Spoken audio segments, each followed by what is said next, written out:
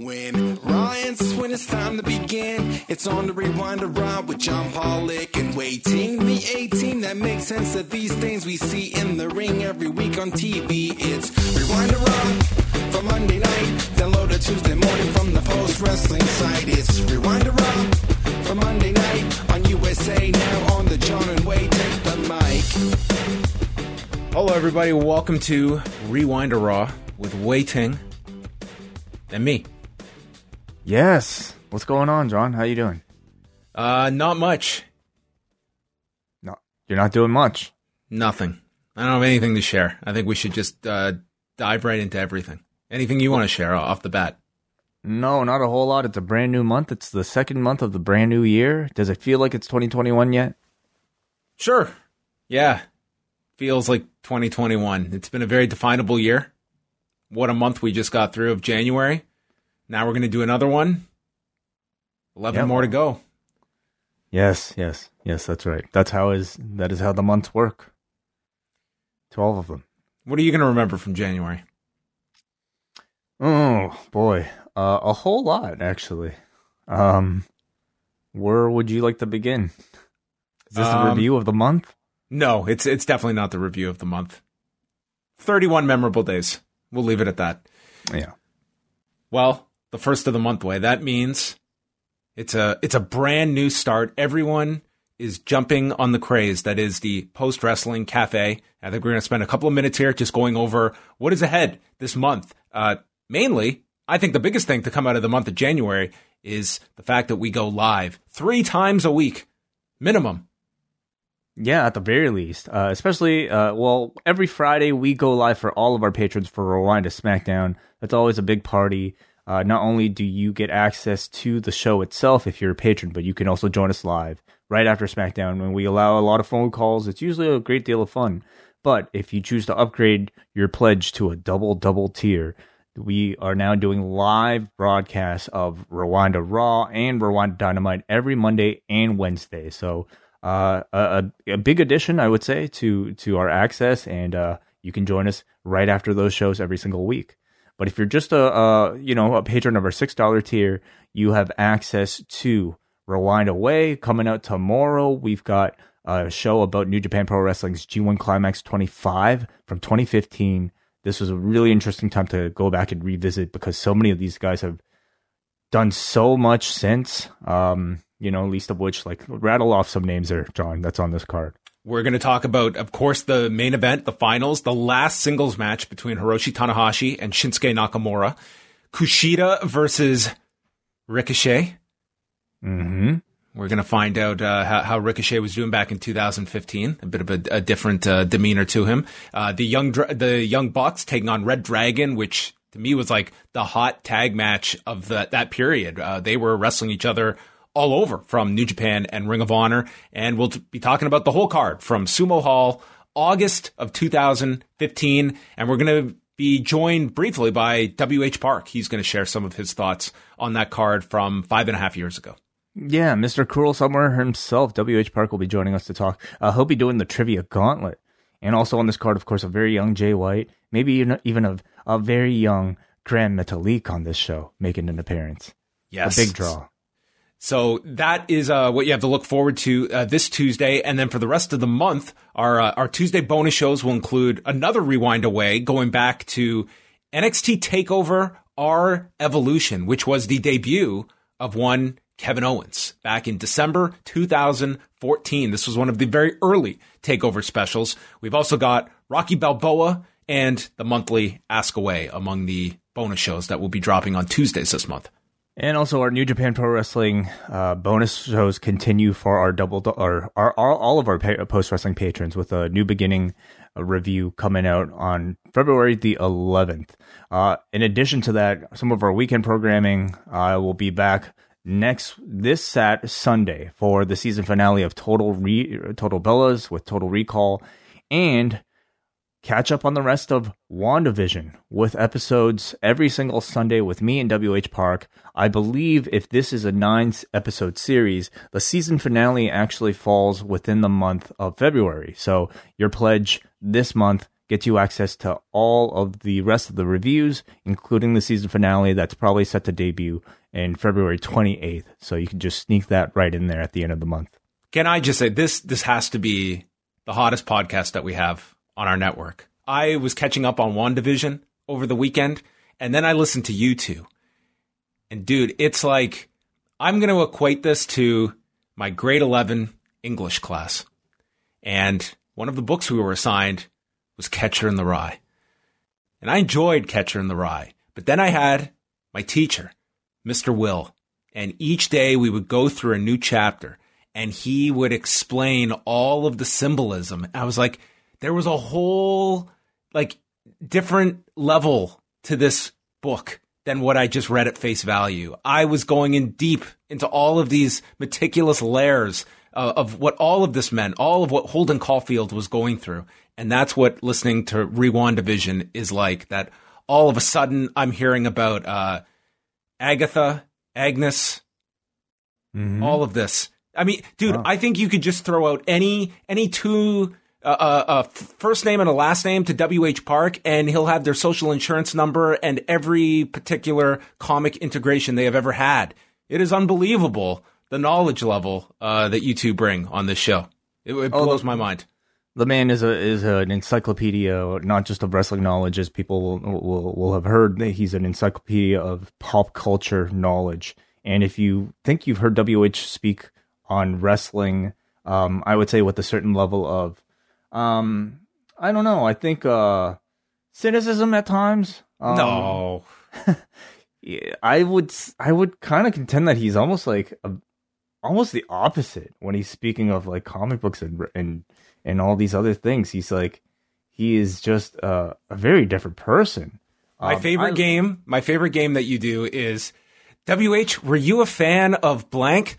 Way, I was a fan of this. And then the whole background of Bewitched. we don't plan anything. I had no idea he had this sort of background, but like the man has watched every sitcom ever made from the 50s on. Which is perfect for this show. He's absolutely a joy to talk to, and this is a great show to like be able to kind of like rip apart and dissect, because it is made for that reason. It is a horror mystery. So to be able to kind of go through every single frame and talking about every single detail and all the little Easter eggs has for me like been a lot of fun. So that's every Sunday. WandaVision will culminate at the end of this month. So postwrestlingcafe.com for all that, and access to the live edition of the Wellness Policy in the middle of the month too. Yes, and we have the whole schedule for this week up on the site at postwrestling.com. Two of the highlights just to throw out, a few actually. Andrew Thompson, he'll have an interview with Brody King. That's going to be up on Tuesday. Brandon Thurston is going to be back on Friday. Second week in a row with Brandon Thurston, because WWE has their earnings call on Thursday evening going over their fourth quarter and year-end results. So as usual, we'll have Brandon on the next day to go through the call and all of the financials. And Saturday, the long and winding road is going to be winding up in front of one of the pillars. Toshiaki Kawada is going to be profiled on Saturday's show. And I understand that WH Park enlisted Dylan Fox of the Eastern Lariat podcast, and this thing is something like 3 hours of going through the career of Toshiaki Kawada. Oh wow! Well, that's one I'm certainly looking forward to. He is one of the most respected wrestlers, I would say, of any generation. So I look forward to hearing even more from WH this week. It's WH Park week here at Post Wrestling. He's slowly taking over. He is, he's got his plan. He's getting into all assets, all facets of the post wrestling world. So there you go. Check that stuff out at postwrestling.com. We appreciate anybody contributing to the Post Wrestling Cafe and keeping everything going. But we have a lot of news to get into, so we will go through some of this to catch everybody up on. First of all, was earlier today. This was like 85 stories ago today, Way. Jay White appeared at Korakuen Hall. This was after the six-man tag where Kazuchika Okada, Tomohiro Ishii, and Toru Yano defeated Evil, Yujiro, and Dick Togo. And Jay White made his presence felt by attacking Ishii, laying him out with the Blade Runner. And they have since announced that he will be wrestling in just a couple of hours at the next Korakuen Hall show. It was to be headlined by a 10-man elimination match, and Jay White has replaced Dick Togo in that match. So Tuesday morning, it will be Jay White's first match since the Kota Ibushi match back at Wrestle Kingdom. But I think there was like some of those posters out in the Tokyo market advertising him for the anniversary card. I think most were expecting him back, and he came back on the show unannounced and obviously is there in New Japan. Seemed like the break was really, maybe just that, just a bit of a break, perhaps a return home.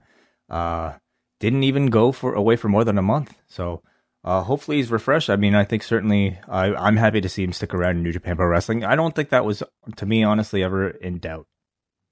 It just did not make any sense. And then you had the story that had been reported that back when AEW was starting, he had conveyed he had signed a 7-year deal, and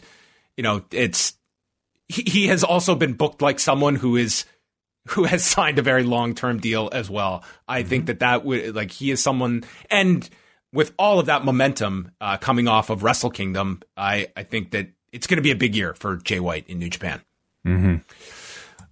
Moving on, WWE has announced the signing of Christine Lubrano, who will be their new Senior Vice President of Creative Writing. She spent 18 years at the IFC network, and this is from the WWE press release. In her new role, Lubrano will be charged with developing and leading a team of writers for WWE's weekly flagship programs, Raw and SmackDown. She will oversee long-term planning for the creative writing team and manage its operations in collaboration with Executive Director Bruce Pritchard. So they are bringing in someone with extensive experience that started at IFC and then moved significantly up the ladder until leaving 2 years ago from IFC. But this seems like a significant hire just in the actual structural process of the entire writing division. So, you go over a term like that, long-term planning, and I think that there are many people part of the writing staff that's music to their ears.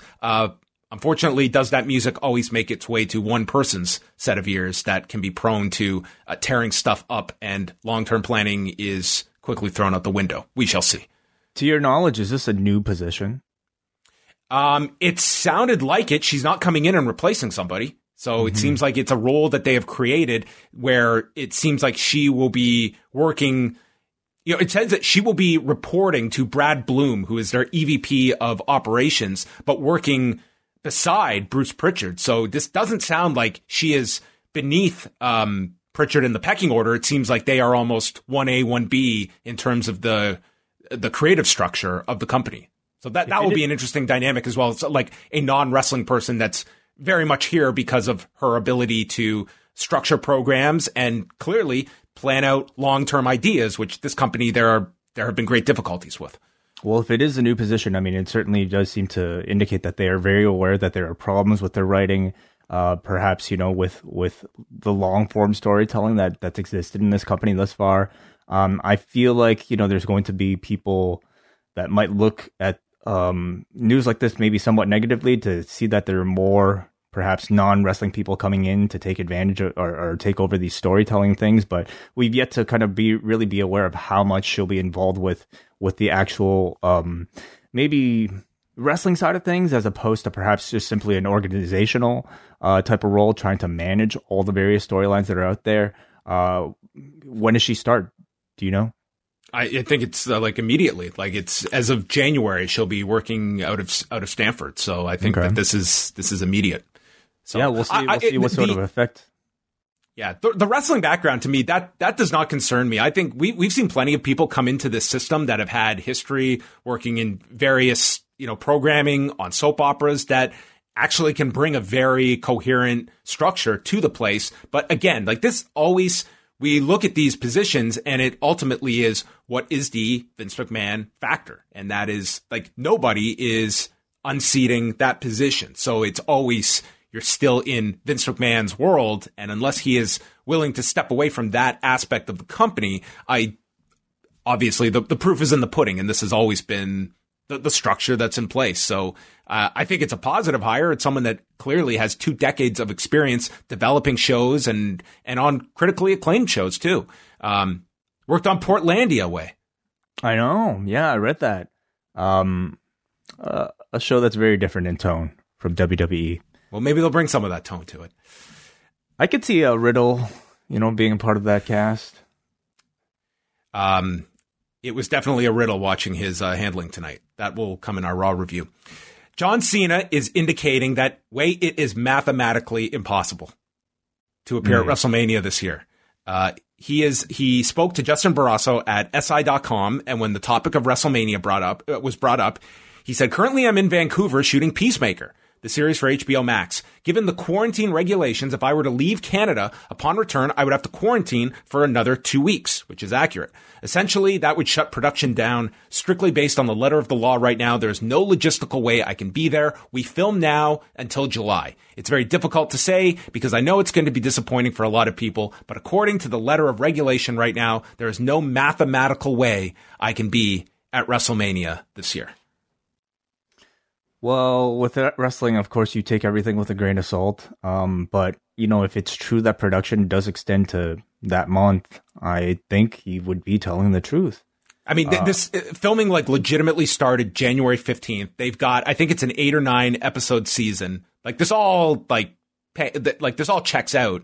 To say in this current structure that you could not film something in Vancouver, I never completely throw things out, especially when it's Cena, that I think always does like to do his little surprises and stuff. I will never say 100% it's out there. But I mean, the idea of a conventional match in the arena in Florida, that might not be happening.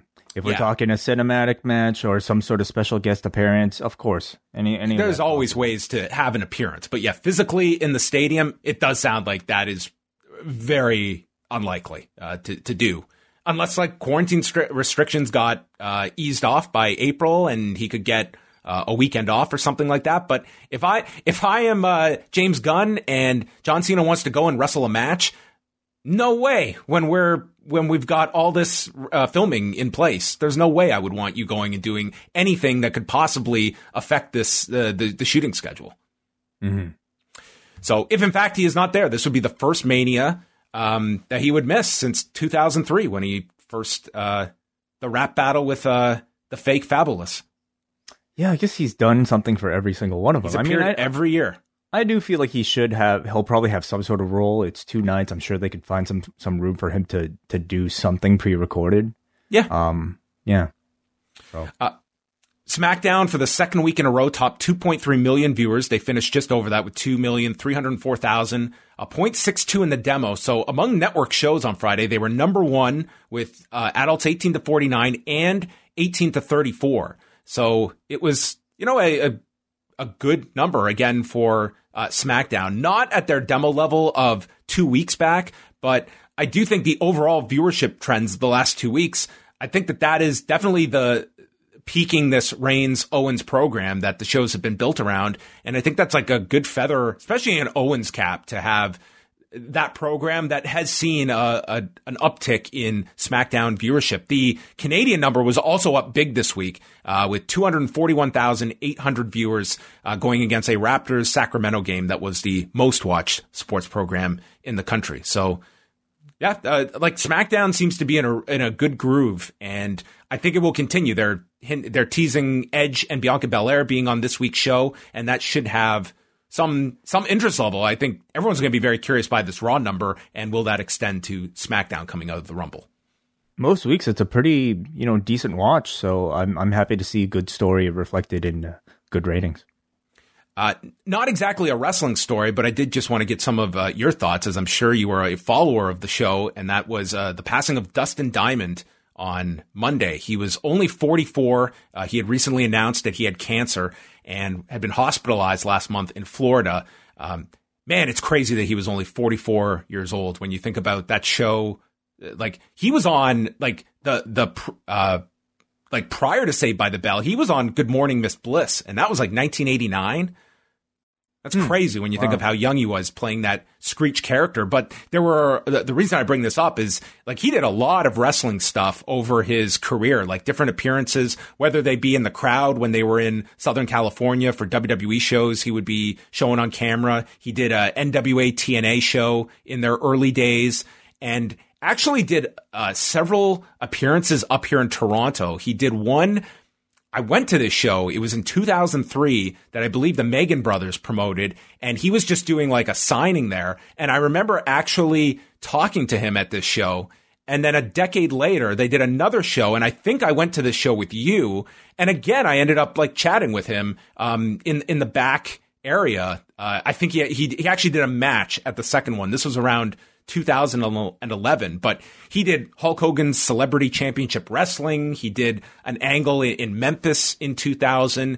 Seemed to like have, you know, a strong following of pro wrestling, and then getting involved off of his celebrity as well. Yeah, it's really unfortunate news, you know. Like many people our age, Saved by the Bell was like, a constant, I think, in our upbringings and our childhoods. And to kind of have somebody who was such a big part of it no longer be on this planet is certainly sad. I didn't even know he had cancer. Reading the story, I've come to realize he was only diagnosed in January. It was just recent. Yeah, it was like Mario Lopez had posted a thing about just a couple of weeks ago when it was revealed publicly. So it's very unfortunate. Like he had, he put out like a book that really upset many of the principal cast members of Saved by the Bell, and had not been included in a lot of these reunions when they did the Jimmy Fallon show deal a number of years back, the recent reboot. He hadn't been involved in any of that. So, but it seemed like Mario Lopez was the closest to him of those cast members. It's just a very sad story. And 44, that's so young when you think about the fact that he was done playing that Screech character by 2000. Like that's crazy. He was still playing it in 2000? Because he not only did the college years, but then he did the new class. And the new class, you would think, like, the number of seasons the new class went for is insane. Like, I didn't pay attention to the new class, but like he was there for he was the constant throughout all the iterations of Saved by the Bell. That's a pretty good run, I have to say. Like over a decade playing that.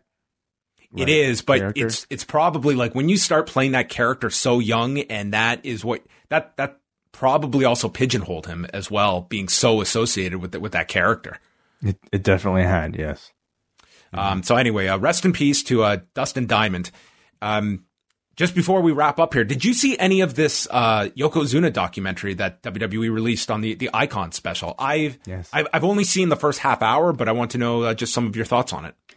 I watched it. It's excellent. I mean, it's kind of weird. Like we're talking about this right after the Screech Dustin Diamond thing, because like to me, another constant in my childhood at that age was wrestling, and especially the new generation era of the WWE and Yokozuna. With WrestleMania 9 being my first WrestleMania, like he is somebody who has a big role in kind of my fandom of professional wrestling. He was one of my champions, along with Bret, of this particular era. So I was really curious to watch this one, and it was really well done. It's a full hour of, to my knowledge, the only documentary that exists about this man, and features pretty much like several principal characters that you would expect from his life. Of course, everybody from the Anoa'i family. Roman has, a big role in this one, talking about him. You have people from his generation. You have Taker, you have Bret, you have Nash there talking, you have Savio Vega, the various kind of, Godfather, BSK, right? Vince is in it. Vince as well, yes. And, talking about really his rise from, I think, being trained to like his debut, and how he was supposed to be a head shrinker originally until his foot got infected and wasn't able to make it, and that's how kind of Rikishi came in. Which I don't think that was a very widely known story, that he was originally in the Fatu role with Samu. And it was something that worked out for everybody, because he ended up getting, really, the gimmick of a lifetime. Looking back at the gimmick, certainly would be maybe a bit problematic today. To kind of debut like Polynesian man, like trying to pass as a Japanese person. Oh, dude, the head shrinkers. Oh yeah, Jesus Christ! Like they were eating raw fish. Like, and Reigns even said like he actually looked at the Yokozuna character as like, yeah, finally we're not being portrayed as like the savage Samoan, which was kind of the go-to character for so many of them. He actually saw it as like a positive, seeing Yokozuna. I loved the Yokozuna character as a kid. Like, he was just a character that I really got into. Like, two of my favorites when I was a kid were Yokozuna and Bam Bam Bigelow. Like, they were just, I was just mesmerized by the size and how agile this guy was, which if you only saw him later in his career, he had put on so much weight, but 93, 94, like, it was like, this guy could do some amazing things given his size. Totally. Yeah. So they tell that story. And of course, you know, my favorite part, I don't know if you got into this part yet, but was, obviously there's one part. The culmination of his rise to WrestleMania 9 and main eventing that show and then winning it. And to me, like, one of the best clips is like Hulk Hogan and first of all, Bret talking about it is great. Cause I feel like you and I have spoken to Bret about this, like when we were doing our documentary, and yep. Bret is not really shy about talking about like Yoko getting gassed. But when you hear him, he told me this exact story about Yokozuna, and it was painful for him to recount it to me about how he had to edit out the second half of the match, or at least it was because Yokozuna wanted to go home so early. And he just told me he told me at the time when I interviewed him that, you know, that ending that I had planned, or at least that body of the match, that will be gone to history. It will never be seen. Like, he felt like it was like he had this masterpiece laid out, because that would have been Bret laying that entire thing out. And it was like this artist that his painting was burned to ashes, and he lost it. So that sounds very accurate. I have to say, like, in this documentary, hearing Bret talk about it, it was like, he definitely was spitting it a bit nicer because this was a Yokozuna documentary. And it was more like, you know, to the effect of like, oh, I don't know what happened. Maybe he got gassed or something, but he edited it out. And, but like the bigger story coming out of it all was like, of course, you know, Hulk Hogan's involvement, and to hear Roman Reigns kind of like tee up the Hulk Hogan involvement as probably a young kid seeing, you know, a relative, you know, representing the family, really like one of the first heads of the table, having his moment kind of like taken away by Hulk Hogan. That to me was really interesting, having Hulk basically kind of admit to it, you know, taking the blame, I suppose, for creating the idea of winning the belt off of him at WrestleMania. All of that stuff was like really interesting material for me to see, you know, be navigated, because it's, to me, an era that really doesn't get, you know, that much coverage outside. You know, like, if we're not talking about the Monday Night Wars, or like, these are kind of topics that kind of get lost. So I was really happy to see it. And of course, they talk about his kind of, you know, continued weight gain and untimely death. So I really recommend it. Just going back to the whole title change, because I have seen up to that point, and there is one part of it that is just, it's just a hilarious story. And it's Bruce Pritchard is interviewed, and I don't know if he just didn't have the recollection for it, or whatever it was, but he was, you know, taking the company side of like why they put the title onto Hogan. And he acknowledges that, you know, if we had a do-over, and they kind of like cut on him as he's like pondering this, if it was the right call or not. But he said one of the reason we did it was we had an international tour coming up. We knew Hogan would be leaving, and we thought that this will be treated as Hogan's farewell tour. And it was the better idea to put the title on him. Okay, that sounds fine on the surface. There was an international tour. Hulk Hogan was not on this international tour. Yokozuna worked this tour, the first half working Jim Duggan every night, and then the rest of the tour working The Undertaker. Then Pritchard says, I'm sure Yokozuna didn't mind because he was going all over the world working with Hogan. They never had a singles match with one another in any market on any live event until the King of the Ring, where Hogan dropped the title to him. So that part of it, like that to me is where the producers need to, I think, like, call them on this, like, actually look this up. Like, none of that happened with Hogan going on this mysterious world tour.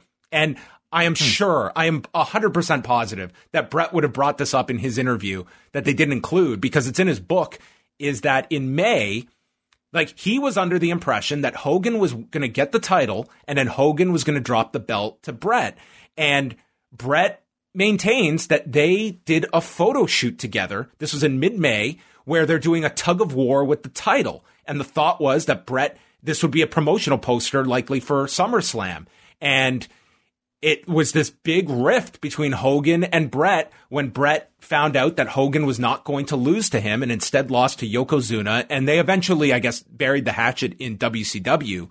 But that part wasn't explored either. Like, it's a really fascinating topic when you look at it. Like, this change in direction, like going, like Bret had been told initially, like, you are going to have a very long reign with this title. And then all of a sudden it's, hey, you're dropping it to Yoko, who's flipping it to Hogan, but don't worry, you'll get it back. And it was, that whole year they went with Yoko, but the idea was like, you will get to beat Hogan and be the guy going forward. Wow. That's some really interesting background. So yeah, I can't wait for you to watch the rest of it. Maybe give me some of your thoughts, but it's a recommended viewing for sure. And the last thing here for Wednesday, we've got Beach Break with Kenny Omega and the Good Brothers against Moxley, Phoenix, and Pac. The Wedding between Penelope and Kip. The Tag Team Battle Royal for the shot at the Young Bucks at Revolution, or the Bucks can pick their opponents. Thunder Rosa versus Britt Baker, and a lumberjack match between Eddie Kingston and Lance Archer. NXT has Tommaso Ciampa and Timothy Thatcher against Adam Cole and Strong in the Dusty Classic. Legado del Fantasma, Joaquin Wilde and Raul Mendoza against the Lucha House Party in the Dusty Classic, who were primed for this tournament match on tonight's Raw. Dakota Kai and Raquel Gonzalez against Casey Catanzaro and Caden Carter, and Santos Escobar versus Kurt Stallion for the Cruiserweight title. So it actually looks like some very good matches on NXT in particular on Wednesday. And I think that main event with Omega and the Good Brothers against Moxley, Phoenix, and Pac, that should be excellent as well. Yeah, it's usually quality on those nights, so I'm looking forward to both of those shows. Before we get into our Raw review, at the end of the show, we are going to get to your Royal Rumble pool results, so we can find out who won, and we look forward to seeing especially the misspellings of the year, as compiled by Chris Engler. The highlight of the year, the misspellings in the Rumble pool, and you can find out if you were the winner of this year's pool. But Raw started off with Drew McIntyre, who reminded us where they have positioned the WrestleMania sign in the arena this year. And he said that he and Goldberg earned each other's respect. He thanked Bill. And then he goes into recapping the Rumble show match by match. The guy was trying to take our job here. He put over Bianca Belair as the future and gave a ringing endorsement of Bianca Belair. And as he gets to his recap of the Men's Rumble, Edge comes out. And Drew calls him a mentor. I was there when you retired. And seeing you return last year, I was in the ring. And I was so happy and proud of you last night. Edge says, I really like you, Drew, but what's wrong with you? I won, and I can challenge you. I'm a viable threat. I walked into this ring, and you didn't kick my head off. And Drew acknowledged, I'm not an opportunist like you. So Sheamus comes out, and he says that Drew carried this company through uncharted waters, which is their wording for a pandemic. And said, Edge, you were at home hurt. And Edge is not going to make his decision yet. And you will know when I make my decision. And I'm leaving WrestleMania as a champion. So Edge leaves. And then Drew turns around and gets hit by his best friend of nearly 20 years. Sheamus hits him with the Brogue Kick. Nothing like a slow build towards this. This just, man, we were just making up for lost time over this last month, I guess. Just going right to the turn. Well, I mean, it has been in the making for months. I mean, it wasn't sort of like, the crack and perhaps like the armor and then leading to like an ultimate collapse type of story breakup. I would say this, to me, I was satisfied with it because I think everybody going into this knew what the ending was going to be. I feel like in the months that they've done a decent job of establishing their relationship together. I don't think they've convinced me that these two are best friends. They've tried really hard. Yeah, we see them joking around all the time. They're talking about like, Sheamus is sending crates of like swords and kilts and all that. But I would say they've done a decent job of, I think, delaying it, letting it kind of marinate long enough to do a turn like this. And I really feel like, I wonder how much like the shuffling of like, this match might have how shuffling maybe the Goldberg match might have affected this. I'm sure it did. I'm sure it did. Like the fact that we know that this Goldberg thing came together so quick, I think Sheamus was absolutely collateral damage, and he wasn't even involved with Drew throughout the build up to that Goldberg program. Like they just put that on ice. So I think that they just, I just thought this was like too out of the blue, because they had been building it for a while, and it wasn't just, well, we're suddenly friends and I'm going to turn on you in 3 weeks. Like I think they really tried to build this up, and then I think the Goldberg thing was put into their lap, and this program was kind of forgotten about. And timing wise, I think they want to do this match in February and then get on to promoting Drew's Mania match. So this is what you've got. You've got a 3-week build to do this at Elimination Chamber, which is when I assume they're doing it.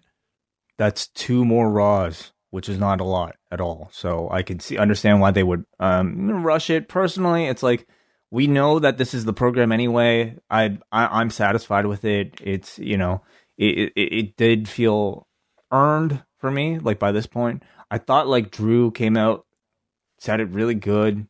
And I don't know if it was intentional, but like the tease with Edge, I feel like they kind of started talking and they kind of got going, but they didn't really go far enough to really make me want to see the match. I thought Edge coming out and like, his conviction was really good, and him saying how whoever he chooses, he will leave Mania with the belt. But he didn't really get into it long enough with Drew to make you really want to see that match. So I wonder if that's intentional. I wouldn't be surprised if we hear more from Edge on SmackDown. Yeah, and we should make mention, I mean, Dave Meltzer reported this today, the fact that Edge and Reigns does appear to be the plan as of now for Mania. And if that ends up being the match, it seems wide open for Drew, like where that challenger comes out of. Like that will obviously be, like that seems like an open slot. Mm-hmm. Backstage, Sheamus is telling Charlie he's tired of being Drew's best friend. Drew is no longer his friend. He wants the WWE title. And then Drew Gulak has got his bags for him. So it looks like Drew Gulak has a brand new character. He's the bag carrier for Sheamus. He's got a new Drew. Oh my gosh, I didn't even... Yeah, the new Drew. All right, well, God, maybe... Yeah, that was maybe really Carrie's weird. going to come back. Yeah, it was really weird. He's just all of a sudden like Sheamus' young boy. Okay. Sure. All right. I know that you love this. I look forward to any Riddle segments now, just for Way. Bobby Lashley and Riddle. This was Riddle earned. He went through the whole gauntlet last week to get this United States title match. He finally gets the opportunity a whole 7 days later. Lashley attacks Riddle after he charges at him. There's a head scissors that sends Lashley to the floor, floating bro, and then Riddle gets caught in the hurt lock on the apron. Lashley won't let go at the count of 5, so he's disqualified. After he's disqualified, they still make sure to mention that Riddle has tapped out to the maneuver. Riddle then gets the hurt lock reapplied on him on the floor. He's throwing down. MVP warns Lashley, don't kill him. And Lashley is getting annoyed at MVP, so he applies it again and throws Riddle over the barricade as they say, Lashley has snapped. So I love the dichotomy of Riddle on Sunday and Riddle on Monday. They just made this guy look like nothing. I think I would be upset, but, seeing the intensity that this brought out in Lashley here, I thought Riddle was worth the sacrifice. Like, Lashley is getting really hot. They seem to be positioning him for a major top-level role. And I can't really see that Riddle is anywhere close to being able to achieve that same status, so I was more than fine with this.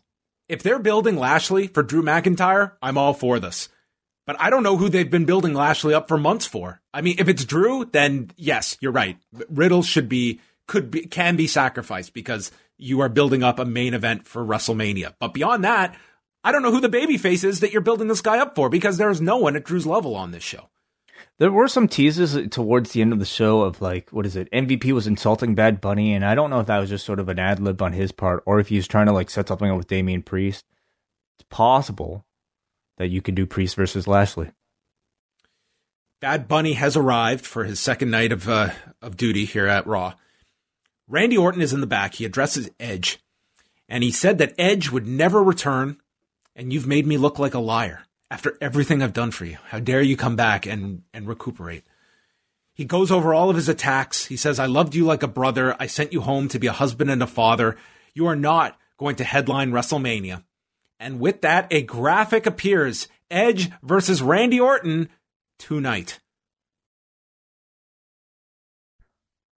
I was definitely surprised. Like, I wasn't sure if this would be for the Elimination Chamber or maybe even the pay-per-view afterwards. I mean, I think people were afraid that it would be WrestleMania earlier, but I don't, it wasn't going to be that, but I never thought it would be tonight.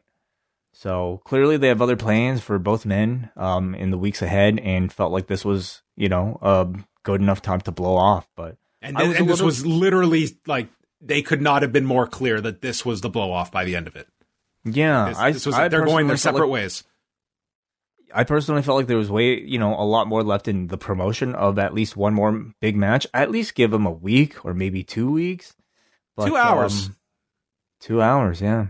Well, we'll see how it does.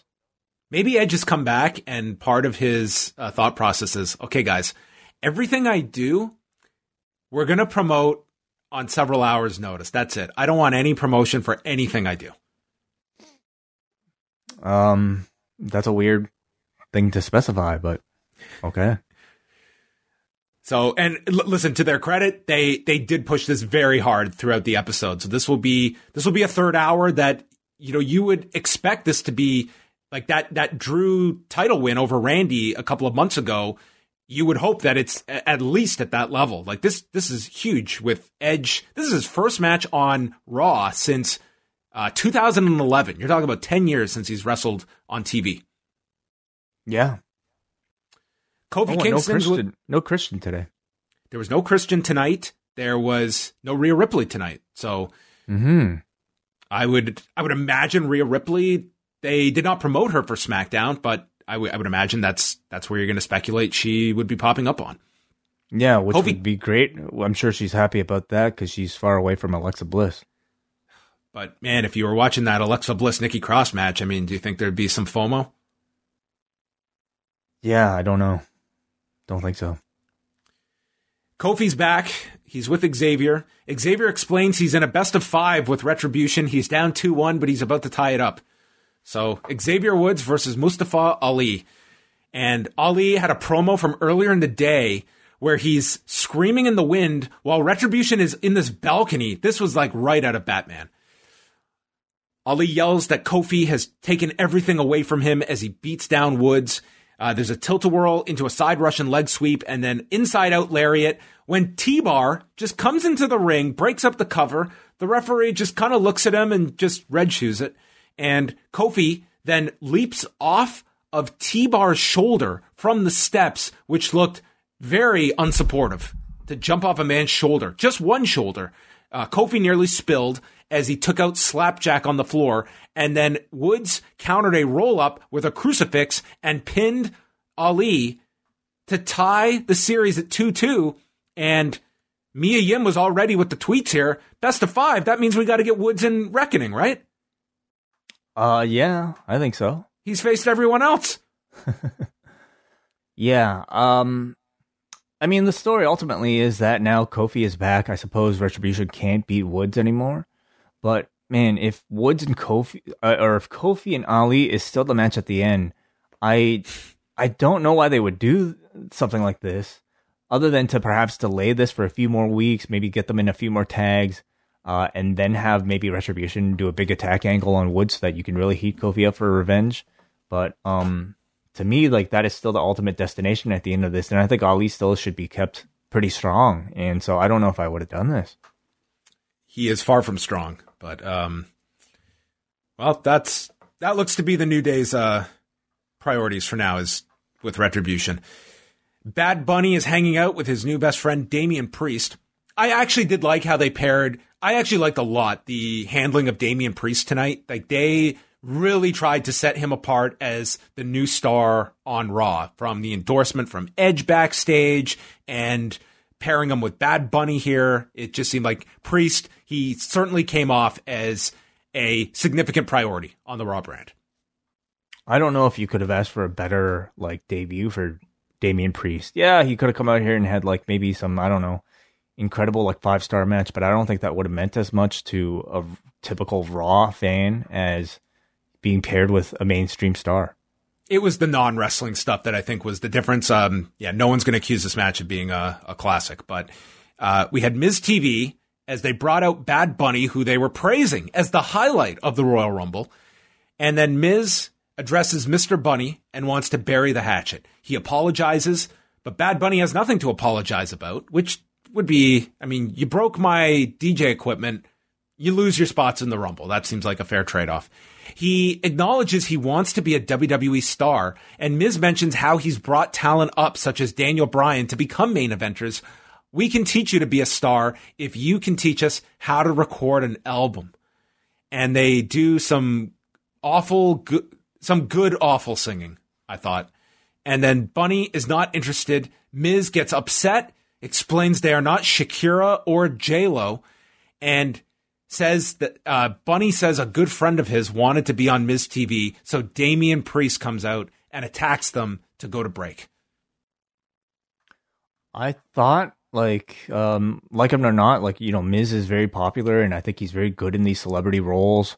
I thought he was a really good guy here to pair not just Bad Bunny, but Priest with. And I thought they were pretty funny here. I think we're going to get a Miz and Morrison rap video. Another one? Yeah, absolutely. I thought Morrison was actually hilarious, speaking his, like, you know, whatever limited Spanish he could speak. I had no idea what he was saying, but I'm sure he was very funny. SmackDown promo ran indicating Bianca and Edge will be on the show Friday night. So Miz and Damian Priest. Priest did a step-over somersault dive onto both on the floor, and then Miz got the heat, throwing Priest's shoulder into the post. So that's how you get indoctrinated onto the main roster. You get your shoulder sent into the post, and then you're part of the fraternity at that time. Miz is arguing with Bunny and then gets drilled in the gut. He's hit with the broken arrow. Morrison gets on the apron, allowing Miz to capitalize, and then he goes for the briefcase, and Bad Bunny takes the briefcase away. Morrison wants it handed over, so he gives it to him, but then takes out his microphone and blasts Morrison with it. And Damian Priest hits his finisher, identified as The Reckoning, which Mia Yim did tweet she was happy to see it has kept its name at 4 minutes and 26 seconds. Yeah, I got to keep the name. I think if you're Damian Priest, you know, honestly, this was really, really good for you. Like, it makes him immediately a notable face to the public and indicates that they're very serious about him. They didn't take his name. They didn't change his look. They gave him a big-time celebrity and a, you know, big win, I would say, against somebody who, yeah, The Miz is a bit of a joke, understand, but, like, he's still a relatively high-ranking character that has his own TV show that a lot of people recognize. So I thought this was a really great debut for him. Of course, the only, you know, terrible thing about this whole scenario is the fact that Miz has the Money in the Bank briefcase. What if he loses it to Priest? I don't see that happening. I mean, another match for the briefcase right now, so close. I think it's an indication that they've really given up on the Money in the Bank concept this year, because it's really been reduced to little more than just a weapon at this point for Miz. But it's a reminder, though, this segment, that Miz is like a really good mid-card comedy guy, but I think a pretty poor title contender. Yeah, I think that's certainly it. I liked overall the handling of Damian Priest. I didn't think the match was all that special, but the positioning of Priest to me was more important, and that came off, I thought, strong based on the different segments throughout the night with Priest. Like, he definitely felt like a big deal after tonight. MVP's on commentary for, we should say one thing the man has not had, his hot tub. I don't know if it was called up or not. What? That we have Who's not seen. Damian Priest's hot tub. Oh, the hot tub. Well, we'll find out if they can get that in the Thunderdome. The Raw Tag Title match followed. Cedric Alexander and Shelton Benjamin against Grand Metalik and Lince Dorado. MVP's on commentary, and he immediately changes the subject when Lashley's attack on Riddle was brought up, and this is where as Wei mentioned, he just brought up Bad Bunny. I wonder if we're going to get more Bad Bunny. This guy's going to be a recurring character. Seems like it's a mutual co-promotion that's worked out for both men or both entities, I would say. If he's really into it, I don't see why they wouldn't continue to do more. Perhaps I think a higher chance of success than Demi Burnett. I think so too. This guy seems pretty into it, and seems like a genuine fan. I can see them maybe sticking around for something at Mania even. So Metalik and Dorado, they're double teaming Benjamin, and then there's a double handspring that sends the Hurt Business to the floor. They're beating down on Dorado in the corner when they come back. He flips up into a DDT on Benjamin and makes the tag to Grand Metalik, who I thought from this hot tag on, I thought Grand Metalik looked great. He flipped off the top rope into an arm drag, spirals into a Hurricane Rana off the rope.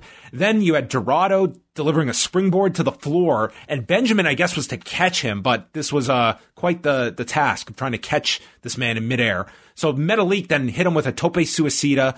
Dorado hit a splash off the top onto Alexander, followed by a swanton from Metalik.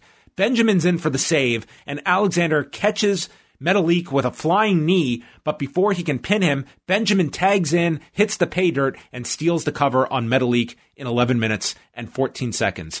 I wouldn't be crazy about this if I was booking the Dusty Rhodes tournament and these guys are in the semifinals on Wednesday, but I thought that Metalik in particular looked really great with that hot tag. These two are very underutilized, and I like this match quite a bit. I thought it was okay. I felt like a bit of awkwardness at the end kind of killed the momentum that they were building, but overall, I thought it was fine. To me, the Shelton Cedric stuff is not doing a whole lot for me. I think it's kind of predictable at this point, and I don't know if it's really a match I even care to see at the end between the two. We just know all friends hate each other deep down. That is everyone's MO in this company. Drew and Sheamus, Nia and Shayna, Cedric and Shelton. I mean, in wrestling, that's usually how it turns out. Yeah, friends hate each other over time. Schreiber spoke to Asuka and Flair, two people that are also not getting along. Flair threatens Lacey Evans and says she isn't playing mind games with me. And she feels bad that she let down Asuka. Asuka says, I can speak for myself. She isn't happy that they lost. I was ready, and if it wasn't for Charlotte's father and the woman, we would have won. The woman. And that was it. Naomi and Lana did a promo ahead of their match. They are now best friends. Lana says, you can mock me and injure me, but you will never stop me. And Naomi says, now you can depend on me. We are best friends. Like, these two, they were talking about how, like, these two had a feud. Okay, whatever. Sure. Water under the bridge. All friendships have to start somewhere. Yes. So it's Asuka and Charlotte Flair against Mandy Rose and Dana Brooke and Lana and Naomi. The winners will get a shot at Shayna Baszler and Nia Jax at a date to be determined. Flair and Naomi were mirroring one another at the beginning while Baszler and Jax watched in the back. Lana and Brooke were in for like 30 seconds together. It was not looking great. There was a double flapjack and pose by Rose and Brooke onto Asuka. Asuka hit Mandy Rose with this combination. She hit a German suplex, Shining Wizard, and then a missile dropkick. And Lana just tagged Rose, and Rose just kind of rolled out to the floor.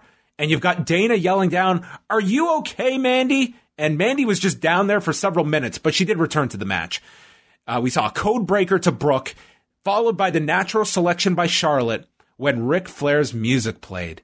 And everything stood still. Charlotte couldn't pay attention. Asuka was so distracted by this.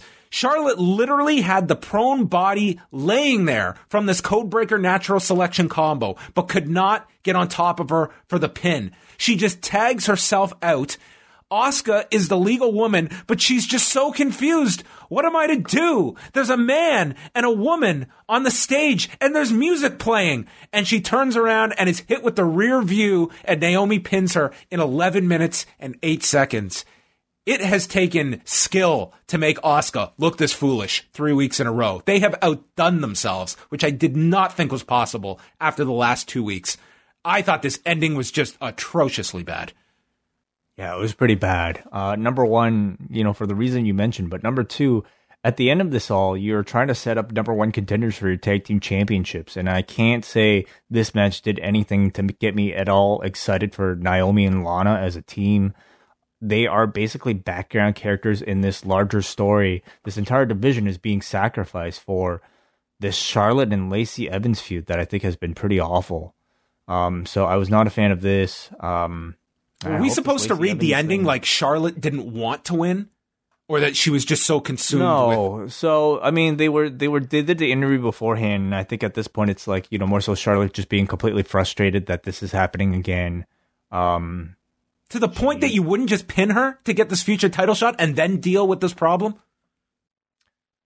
Well, I've never wrestled, John. I can't tell you the mind of a wrestler, what goes through when you see the person flirting with your father and causing him to, give brass knuckles to her so that your own father basically is helping you potentially getting a concussion. I don't know what goes through somebody's head if they suffer something like that. Well, you know what?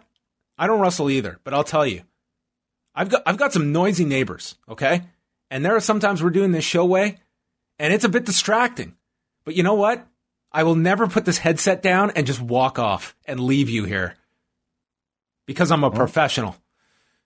Well, you know what? I don't know if maybe you probably wouldn't make for a great wrestling angle then. But I'd be a great partner. I promise you and I would have been challenging for the women's tag titles if you had me. All right. This was not good. Charlie spoke to Drew McIntyre and said, "It's been a whirlwind couple of days." He notes it would be an honor to face Edge at WrestleMania, but I just don't know about Sheamus. Families fight all the time, but this was different. I just don't know what to say.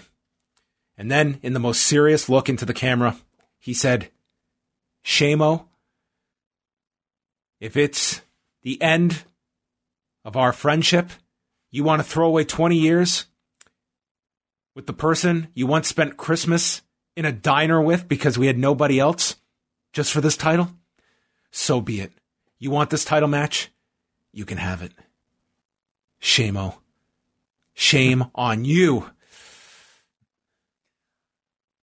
If you're reading to me is sort of hinting that you thought maybe this was a bit melodramatic. I did not know. Sometimes my tone does not reflect my opinion of it. I thought Drew honestly sounded fine, like a guy that was just perplexed at this friend turning on him. This was not screaming and angry. This was reflective and just hurt. Dude, my friend just drilled me because he wants this title. This friendship means nothing to him. I really didn't have an issue with this promo. I thought it was a good attempt by Drew at sounding serious and heartbreaking. And I think much of this, comes down to perhaps how rushed it is and how much they have to really accelerate this feud given the very limited amount of time that they have. So if they had a, full kind of Rumble cycle, maybe some of these issues wouldn't be there, but I think they have to kind of work a little bit extra fast compared to usual. I was waiting, though, for him to refer to Shamo, and then Killian Dane walks in, and he says, no, I didn't say Damo, I said Shamo. Elias and Jackson Riker were just completely going through that. Edit that out. Versus Carlito and Jeff Hardy. And, dude, the announcers were losing it over Carlito's physique. They were just aghast, for the second night in a row. Look at him. He never looked like this. This guy hasn't been in the company for 10 years, and here he comes back at 41. Look at this guy. He also, no apple, because I guess in uncharted times, we can't do spitting the apple into someone's face. Yeah, that would probably be bad. He didn't even carry one. He didn't even carry one. I would think at least give him the apple. Doesn't mean he has to bite it. He had the apple last night, just not tonight. He even made reference to it like he was just holding nothing. Well, maybe it's not apple season. Well, so, the match was just kind of, look, Carlito's here. And they recapped a feud that absolutely escapes my memory, that Carlito and Jeff Hardy, they put their differences aside. I take their word that they must have feuded in 2006, 2007. Sure. Yeah, I can buy that. Elias jumps Hardy from behind, this was after Jackson Riker grabbed Jeff Hardy's towel from his pants. That's a big no-no. It's Jeff's own problem. I wrote here, Gunner missed a headbutt off the turnbuckle. They tag in Carlito. He lands on his feet from a suplex, backstabber to Elias, tags Jeff, who hits the swanton, pinning Elias in 5:54. I was pretty bored for most of this match, but I was definitely interested to see a bit more of Carlito in sort of a, more of a focused setting. He looked impressive here. I thought he got a good drop kick here. He got a nice kip up. So overall, I thought it ended up being a pretty decent comeback showcase for him, and it definitely made it sound like he was going to stick around. So, I think. Do you think he warrants something beyond just a cameo role, like having a regular spot at this time and at this age? I think he'll probably end up with like a Shelton Benjamin role, or like maybe what MVP was supposed to be in. MVP has kind of like far exceeded perhaps what they wanted him for, like coming out of the Rumble last year, and I think he's earned it. I don't know about Carlito. I mean, certainly the potential is there. We'll see. It's not enough to just kind of be an average wrestler at this point, or even somebody. And that's what I saw in this. Like, great physique, but on this roster, the last thing this main roster needs is another performer over 40. When we're just bursting at the seams with talent that you have. Like, I do want to see the show get a bit younger. So if you're going to be adding someone at this age, they better be spectacular. And I mean. This was a 6-minute match, granted, but I mean, this was not spectacular. Yeah, we really haven't kind of seen what he's able to offer, perhaps on the microphone. To me, like guys that are veterans that have a built-in name value from years of appearing, I suppose, on their shows. Their value at this point is to be able to kind of attach that star power, what little of it he still has, to new up and coming guys, the way you had with like an MVP, for instance. If his promo is good enough, he'd be somebody that I think you'd be able to pair with a younger person. So we'll see. Then we had this elaborate video on Edge's retirement in 2011, the retirement speech, and then the huge comeback where the voiceover says, "Time heals all wounds," which I don't know if the person that coined that phrase had neck damage in mind when they said that. And then the whole feud with Orton, and then stating for the last time they'll face off. This felt like a pay-per-view opening. Like they had gotten ahead and they were ready for this to be a pay-per-view open, and then suddenly, we're doing it tonight, so we're just going to play this in the middle of the show. Like, this was a pretty epic, dramatic mid-show promo that they aired. And then we go to the back where Edge does one of his monologues. He won the Rumble, but he's torn because he still has this black cloud over his head and his family's because of Randy Orton. Orton had the same chance as him to go bell to bell last night, and you didn't do it. Your plan didn't work, and you're jealous of me because of the type of man I am compared to you. And I've got to put you in the rear view so that I can go to WrestleMania and win the title I never lost, and cited all the things he couldn't do with his children because of this injury over the past year. It all ends tonight. Good promo. Good promo. After that, Edge ran into Damian Priest, and he said, "Good job. We need guys like you." And shook his hand. And I like this. Yeah, no, again, like really kind of just simple. Big, continued, I would say, vote of confidence for Damian Priest and his success on the main roster. I think it's really looking good for him, at least judging by this one episode. What would you have rather? They shook their hands, or if they both turned their backs to the camera, put up their arms, and shot imaginary arrows at the wall? Yeah, I think this was better. Alexa Bliss versus Nikki Cross. Or getting in the hot tub together, maybe? Well, there's lots you can do. I mean, Damian Priest is a fun guy. Lots of people can hang out with him. So Nikki Cross is asking, what happened to my best friend? As Alexa Bliss is acting all crazy. You were my best friend. What happened to my best friend? This is not you. This is the first time that I thought, like, this is kind of playing off, like, your friend that's become like a Q supporter or something. Like they've just lost their mind. It's like that's what was going through my head here. It's like this woman is out of her mind. It's not the person that I've known for all these years. It's just like you've been totally brainwashed and you make no goddamn sense. Yeah, so who would be the Fiend in that scenario? The Fiend would probably be Q. Okay. Tom Phillips. This man, he deserves an award, okay? Because I think we just are just accustomed to anything that comes out of some of these announcers' mouth. We don't even bat an eye at. He just calmly explains that all of the women in the Rumble, they started pouncing Alexa Bliss to prevent her from transforming.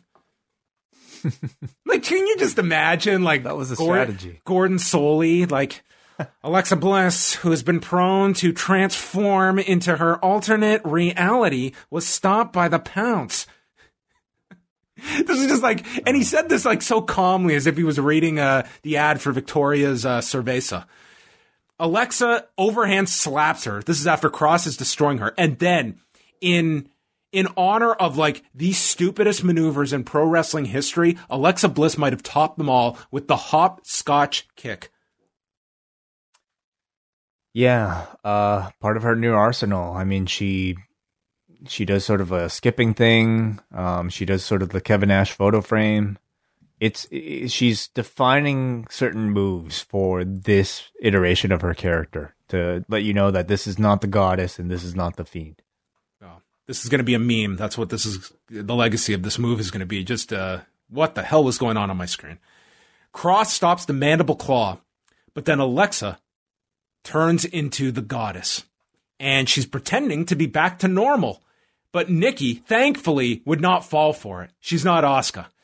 Then the Funhouse music plays and she reverts back. And all of a sudden, she grabs Nikki, who doesn't put up any kind of a fight, and she hits her version of the Sister Abigail, ending it in a DDT, and pins Nikki in 644. It's kind of the same shit that we've had for a couple weeks now. I think this transforming gimmick is not working. And I think these matches really suck. They're just, I just don't think Alexa is a good, the type of performer that I think can pull something like this off. I don't sense any sort of difference in intensity in her wrestling. I think her acting is, quite frankly, pretty cringeworthy. Is it just me, or do you, I honestly believe if you were going to go with this character, I think Nikki would actually play it a lot better as that psychotic character that she played. Not that I'm really arguing that, I'm with you. It's become way overdone. I think it just kills the momentum of these shows. They're more than just confined to their segments. I think it's actively bad stuff on this show that they clearly are in love with this whole story and these characters. I really think it's one thing to maybe do this several times a year in the body of a really kind of well-produced cinematic match, a Final Deletion, Lake of Incarnation type of thing that they've done so often. But to do it every single week in the body of a match on Raw, in the arena, and not even doing it in such a very clever way either, is more of a turn off than a turn on. It's kind of like Bewitched. Yeah. Okay. Yeah. Do you want to see Bewitched incorporated in wrestling? No, I don't. But c'est la vie. Randy Orton comes out as Bliss is leaving, and they just cross paths, but don't make eye contact. So to add some levity to the situation as these two walk by, Tom Phillips just quietly says, "Ashes to ashes." And that's it. No context, no continued sentence, just ashes to ashes. I thought Conan was going to start singing. Dust to dust. Great song. Yeah. No reference at all to Randy's burns. We're just told to forget about them. Miraculous healing. A week's a long time. Yeah. So we get Randy Orton and Edge. This was Edge's first match on Raw since March of 2011, and he goes for the anti-venom early, but Orton fights it. Edge hits the execution for a 2 count and then sets up for the spear and is caught with a power slam. And then Edge, welcome back to Raw, shoulder first into the post. He is officially back on Raw. And Edge gets sent into the steps. We go through a commercial. Orton stops. Orton superplex is stopped. He is sent down and hit with a flying clothesline. Then Edge hits the Edge-O-Matic. Yeah. At this point in the match, it's damn impressive that for this guy who had his first match in like 1992, and has been this character since 1998, that he has been able to go by the name Edge for as long as he has. Like, here is a father of 2, a husband living in North Carolina. Edge. What do you mean? Like it's just a name that's so synonymous, but it's such an odd name. You know what I mean? I mean, so is the Undertaker. I'm not saying it's different. Rock. But like Edge, it's like at least that it's like it's describing something like the Undertaker, the Rock, Edge. I mean, he's not the first Edge in the public eye. No, not in the public eye. You're right, but Edge and his throat are catapulted into the bottom rope, and then he's hit with a draping DDT. And Randy goes to set up for the RKO when music starts playing, and Alexa appears on the turnbuckle. And, you know, sometimes you remember the classics, and sometimes you remember the garbage. And what do you draw upon years later? Well, the spirit of the Ultimate Warrior and Papa Shango was revisited here because this black liquid was coming out of Alexa's mouth. And Edge uses this distraction to hit the spear, pins Randy, 16 minutes and 5 seconds, and they announce this feud is over, and now Edge can go to WrestleMania. The black goo has opened up Edge's freedom. He is forever unchained from Randy Orton based off of this goo. So congratulations, Edge. I thought the match was good, I would say, but like no comparison to their last one. This was sort of more of a made-for-TV gimmicky match with like its ultimate goal of trying to attract ratings. And they didn't shortchange you though. They gave you 16 minutes of this. It's not like they waited till 5 minutes before the end of the hour and gave you like nothing. They gave you like they advertised a match and they did deliver it with a wonky finish. Sure. Yeah, I can see with the finish like this why you wouldn't save it for a pay-per-view. I still would have, just because I think there's still a bit left. But you know, they all have their stories that they need to tell. I mean, Orton and the Fiend and Alexa is sort of something they've spent so much time on. You can't really just divert them for a month or even 3 weeks. You know, to kind of extinguish that. It's a story that I think has gone too far into the sci-fi realm of things. For TV, but you know, they're committed to it, and we're going to continue to see crazy things like this probably up until at least Elimination Chamber, if not further. Was this considered the Fiend's return through Alexa's body? And maybe not full return, maybe partial. Maybe he's just leaking out a bit. Okay. With Orton and the Fiend, do you see them blowing this off? At one of these upcoming shows? Do you think this has the legs that they'll take this to Mania? Because this has been like the big program on Raw for the last month and a half. Yeah, it depends how long they hold off the Fiend. I certainly hope not, because that's quite a ways away. But at the same time, it's, you know, can you think of better opponents at the moment for either of them? For Orton, I'd love to see Orton with Christian, to be honest. Yeah, I feel like that's a match I've seen a million times. Not in 10 years, but like, isn't that just a really like? That was a big feud in like 2011. It was a big feud. Yeah, I don't know. I don't know if I want to see that again. Even though the storyline it would make sense, but sure, whatever.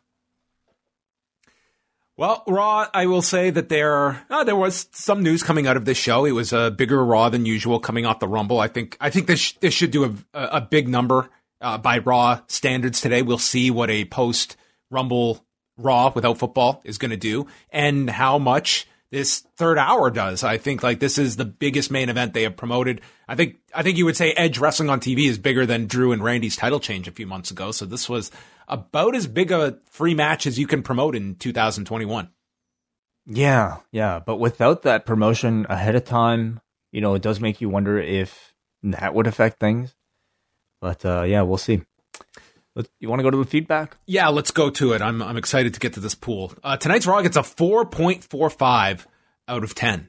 So, I mean, I think the positives you take from this show, there was a mixture. I like the handling of Damian Priest. I like the fact that we do have the Drew Sheamus stuff. I think was, it was fine. It was a little abrupt for me, but nonetheless, it's a program to build to. And you did have a big match to promote all show long, but there was also a lot of bad stuff on this show as well. So I can see that rating. Let's start with Paul from New Jersey, who says, after a very good Rumble, my expectations for tonight's Raw were higher than usual. Somebody needs to train Charlotte to not get distracted by theme music or an adversary standing at the top of the ramp. WWE has really made Charlotte look stupid lately. McIntyre Sheamus is interesting and Carlito looks good. Happy to see Priest getting a considerable spotlight. What do you see Priest first? If you're assuming he's on the next pay-per-view, I mean, do you ride out this Miz Morrison thing? At least maybe for a few more weeks, maybe even up until Elimination Chamber. But then after that, it could be, like I said, maybe Lashley. For his style, like him and Morrison getting like 12 minutes, like that is an ideal opponent for Damian Priest to showcase, his like aerial ability and to have a great opponent to do that style with. I don't think you'll get that on a pay-per-view. You'll probably get that on a Raw match. I mean, Morrison is just so low ranking at this point. A.B. Morales from Puerto Rico. Bad Bunny has gone from supermarket bagger to platinum recording artist and to WWE in 6 years. Good for him and great to see him put over fellow Puerto Rican Damian Priest. I know he does not fit in at all as a celebrity, but at least he's a massive fan and looked better tonight than at the Rumble. I've been watching Carlito wrestle recently in WWC where he actually had a shirt on to hide how jacked he was this past month. What a worker. Still hasn't changed work rate wise though. We got Aaron who says, first, John, I would love it if you did a Rewind a Dale podcast. I love Riverdale, and I think you'd be the best person to break down its chaos. As for Raw, they had some good points on the show. I liked how they started the Drew Sheamus feud and the use of Priest with Bad Bunny. Also, I love this current version of Orton. The Fiend Alexa stuff might be hit or miss, but I love how Orton goes all out for it. While I didn't mind the start of the Drew Sheamus feud, do you think WWE needs a different way to establish title contenders between the Rumble and Mania? Kayfabe-wise, it makes more sense for someone to attack the champ right after the Rumble, as opposed to winning the Rumble itself. What could they do to avoid this type of clumsy booking? I mean, I'm not too negative on this. I think as long as you have a compelling program, I think people are very, like, if it's a compelling program, it's like, yeah, I don't think people are going to be too up in arms over that. To me, it's just have like a good story in place. You know that you've got this in between pay-per-view. And I think in this case, like they did, like you could see going back months that they had this Sheamus program in mind. It wasn't like they were just starting it because we've got a pay-per-view in 3 or 4 weeks. Like they were starting that months out. Like we were talking about that. Maybe this is going to be something for the December pay-per-view, and they passed through that. So they were looking for this to be a long build before the turn. It's just we had to press pause for the month of January. So I think that interrupted the momentum for the feud. Noah from Vaughn, out of the first 70 minutes of the program, there was like a total of 6 minutes of actual wrestling and both ending in screwy finishes. I feel like Lana and Naomi should be required to watch Edge's promo on repeat because, my God, the contrast between those two promos are staggering in terms of emotion and believability. Damian Priest looked good tonight in his debut. Where do you guys see him by year's end? Oh, God, no. By year's end. I mean, that's might as well be 8 years from now. Closer to Aleister Black's level or to Drew McIntyre's level? I think by necessity, I think they're very high on Priest. I think he will have the opportunity to. I don't expect him to be at a top level like Drew McIntyre, but I think he will be in that rung below. So, and again, I've said this many times, but like with the age factor, like you really can't just shelve this guy as a long-term project. I think like if you see that potential in him, you got to go with it now. And God knows they need opponents to be ready. So it's very hard to say. Like main roster call-ups are hit and miss, and we've seen him for 2 appearances so far. So let's see how the next months shake out for him. Well, I would say already on night one, I think he's already much better than where Aleister Black is. I mean, at this point, Aleister Black is not even on any level. He's not even in the game. Well, now he's not. At one time, he was pretty focused upon, and now he's just in no man's land with like Andrade and Murphy. Yeah. They've just But Aleister disappeared. Black has never really had any sort of like, mainstream crossover promotion, nor the potential, I would say, that at least they didn't see that in him the way I think they see it already in Damian Priest, pairing him with, a Puerto Rican like megastar and almost like seemingly wanting to perhaps even brand Damian Priest as sort of like, your next Hispanic star in the company as well. So I see already a lot more upside to Priest. So I would say definitely above Aleister Black, but it all depends like, when Vince gets bored of his toys. We finally go to Nick, who says, for a Raw coming off of an extremely well-booked Rumble, tonight's story beats felt a little awkward. Sheamus feels like the perfect Elimination Chamber opponent for Drew, but the turn felt jarring, especially since they've spotlighted this relationship for weeks without sowing the seeds of conflict. Drew's promo following the betrayal did feel authentic, kind of what I might say if my best friend had kicked me in the teeth. Edge and Randy's match also felt rushed, and I'm glad this opens the door for the Rated R Superstar to hopefully close the book on his Raw rivalries and head over to SmackDown. The Tribal Chief awaits. I mean, that very well could be the case. I mean, if that's where it ends up, like Edge being on SmackDown, like that, like this should wrap up the loose ends on Raw. Like if you're building to that, he doesn't need to be on Mondays. No. All right. Well, thanks everybody for the feedback. And now it's time for the Post Wrestling 2021 Royal Rumble pool results, brought to you by the Bad Bunny of the Post Wrestling community, Chris Engler, who has once again tallied all of the results after a staggering 414 people entered this year's pool. So thank you to everybody who submitted the picks. And Wai, the floor is yours to go through the results. Okay, we start off with, so we had 10 categories this time. As you know, WWE really kind of tried to screw with our pool this year by, first of all, announcing that they were going to announce the number 2 Women's Rumble entrant, and then switching that up on us last minute and making it the Men's Rumble entrant number 2 that was spoiled. But in either case, whichever one that they ended up spoiling, we did not award any points to anybody for choosing any of them. So anybody who had chose, who was it, Edge or Orton? Like, wasn't it supposed to be Edge and then they switched it and made it Orton? It ended up being, what was it? Did they originally announce Orton was number 1 and then now it's Edge was number 1? I'm pretty sure. Yeah. Anyway, it doesn't matter. So we took that question out. So we had 9 eligible questions. The first one, who was the Men's Rumble winner? 7% of you, 29 only, accurately guessed that it would be Edge. Bianca Belair won the Women's Rumble. 53% of you, a majority, 219 people, voted, predicted accurately that Bianca Belair would win. Wow. Again, no points awarded for Men's Rumble entrant number 2. Women's Rumble entrant number 2 was Naomi, and only 8 people, or 2%, accurately guessed that. I'm surprised 8 people picked Naomi. Yeah, me too. Men's Rumble entrant number 29, we asked you to predict. 31% of you accurately guessed that that would be Seth Rollins, so that would be 7%. Women's Rumble entrant number 29, 79% of you, or 19%, accurately guessed that it would be Nia Jax. The person who was in the Rumble, the Men's Rumble for the longest time, this was a question of contention, at least from Chris, because he wanted to know whether or not we would include Randy Orton as part of that, because he and Edge started and ended the Rumble, technically. Even though Orton was out of this match for, out of the ring for much of it.